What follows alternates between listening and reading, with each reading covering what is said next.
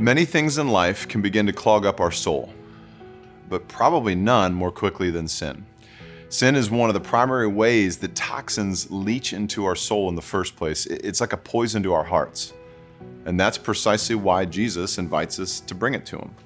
1 John 1:9 says, "If we confess our sins, he is faithful and just to forgive us our sin and cleanse us from all unrighteousness." Come on. He's faithful and he's forgiving.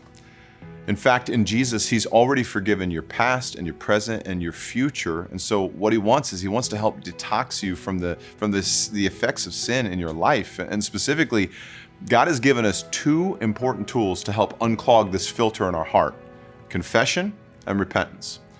You see, confession and repentance are really two words that are often misunderstood. And not only are they not bad, they're actually good.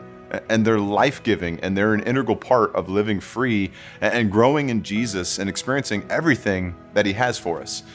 You see, confession simply means to agree with God. And so when we confess, we're agreeing that sin is not God's best in our lives, and it damages us and it damages others. When we confess, we're agreeing that in Jesus, we're fully forgiven from that sin.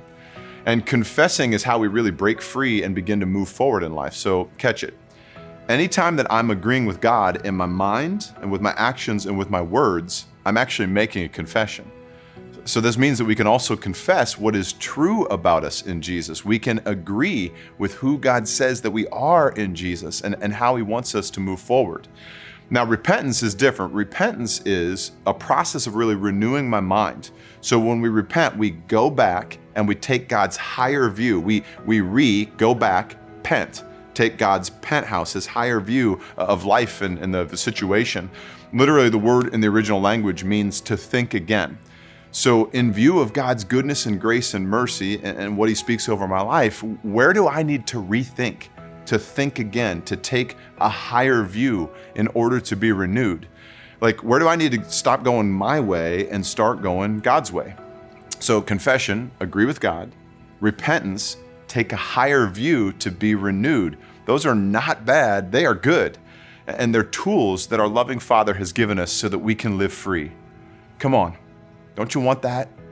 Like, no shame, no guilt, no hiding, no fear of being exposed, just freedom in Jesus. So here's a question.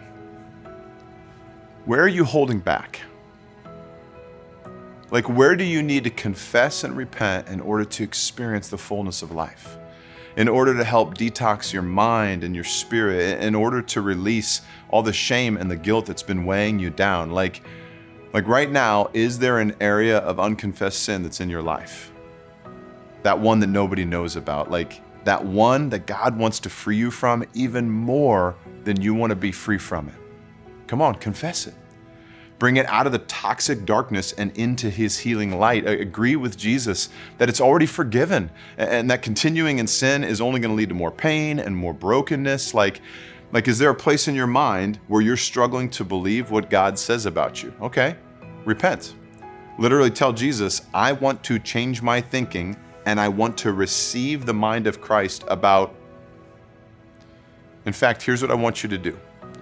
Just be honest. Where do you need to confess and repent? And then write that down. Write down your confession and declare your repentance on paper, and then do what God does.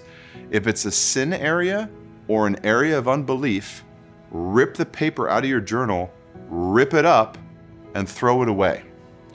Jesus says, as far as the east is from the west, so I've removed their sin and I remember it no more. So come on, that's what Jesus has done with your sin. He has literally ripped it out and ripped it up and thrown it away, and he remembers it no more. So right now, there is a cleansing flow of grace and mercy that's pouring all over your life. So agree with it, confess, and align your thoughts and your mind. Repent. Acts 3:19 says, repent then and turn to God so your sins may be wiped out and that times of refreshing may come from the Lord. Jesus wants to refresh you right now. He wants to remind you of your forgiveness right now.